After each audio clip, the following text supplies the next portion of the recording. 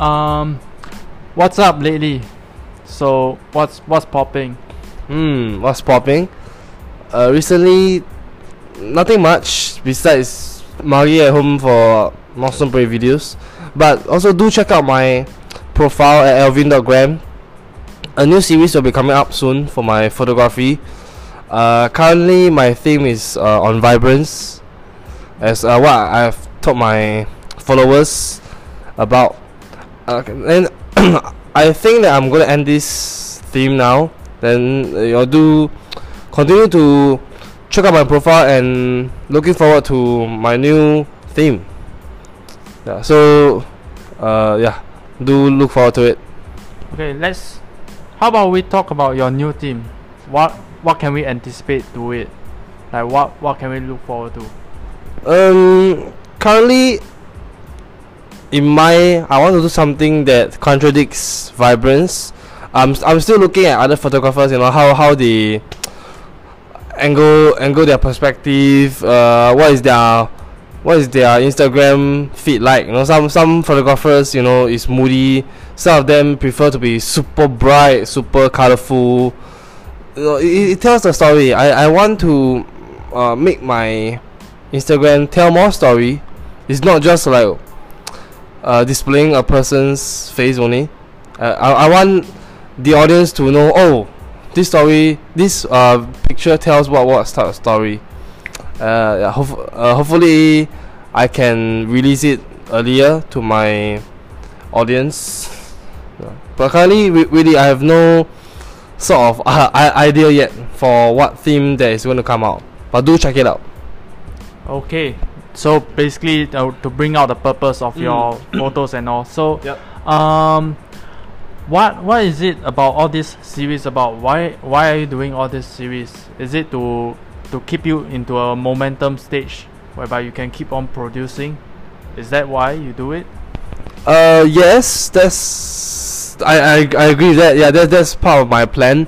The other thing is to make myself stand out against other Singaporean photographers.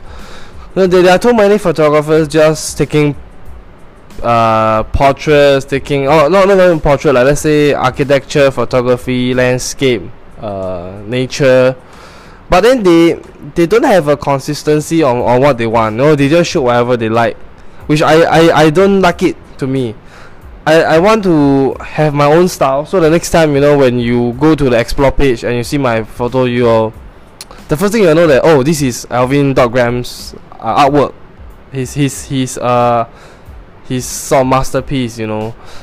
It's like how right now in the world of photography, people will know who is Jessica Kobesi's artwork like. Like one straight look and oh, this is Jessica Kobesi, this is Tony Mafu, this is Brandon Warfel, or Peter McKinnon.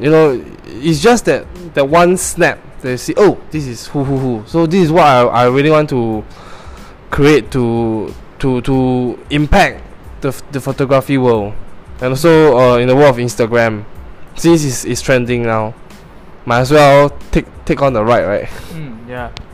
So you don't want to be like way too random, right? Like you see other people like very random, just pose. Yeah. You can jump from A to Z and then you jump back to A. Yeah. Something like it's very too mainstream. I like to be not following what other photographers are. I have my own style. I create my own style. So I love the process. It's what that keeps me going on. The passion to do it. I see. So let's jump into something very different. Talking about like towards like business, that kind of stuff. I heard that one of your friends actually invited you to a talk. So what do you think about it? Are you gonna like attend a talk or something like this? Oh yes. This talk has nothing to do with photography. It's called Financial Synopsis, if I'm correct. Correct me if I'm wrong. That's the event's name. It's invited by another famous Instagrammer. You can check him out also at Z_Chua. I think is an eye-opening experience. You know, besides photography, you also have to learn how to juggle with your finances, how to break through in this society, how to not just be another, you know, middle income guy, you know, receiving a paycheck. You know, you need to break through this rat race. You can research more about what is rat race and what is financial literacy. So this entire talk is what I wanted to, you know. I don't want to just be another Singaporean. I want to be like part of the top percentile of Singaporeans in this country, you know, not just another Singaporean. Yeah. That's why this talk is quite meaningful to me, and of course I'm joining. Okay, so talk to me about the rat race that people are so caught up to. Why is it about? To the best of my knowledge, rat race is something like a competition whereby you are racing against one another, but you don't know what your final destination is. Let me give you an example. It's just like a typical Japanese salaryman wakes up at 6 a.m, brush teeth, get ready for work until 5 p.m, go home, take back the same goddamn train that's packed with people, and the cycle repeats until he's like what, 50, and he retires. And when he rewinds back his entire life, he'll be thinking, what the fuck am I doing with my life? That is called rat race. You're basically competing against nothing. It's just like a infinite loop of working without any meaning. That's what I call rat race. That's why a lot of people want to break through this rat race, to retire early, to secure a future. You know, in US they call it a 410k retirement plan.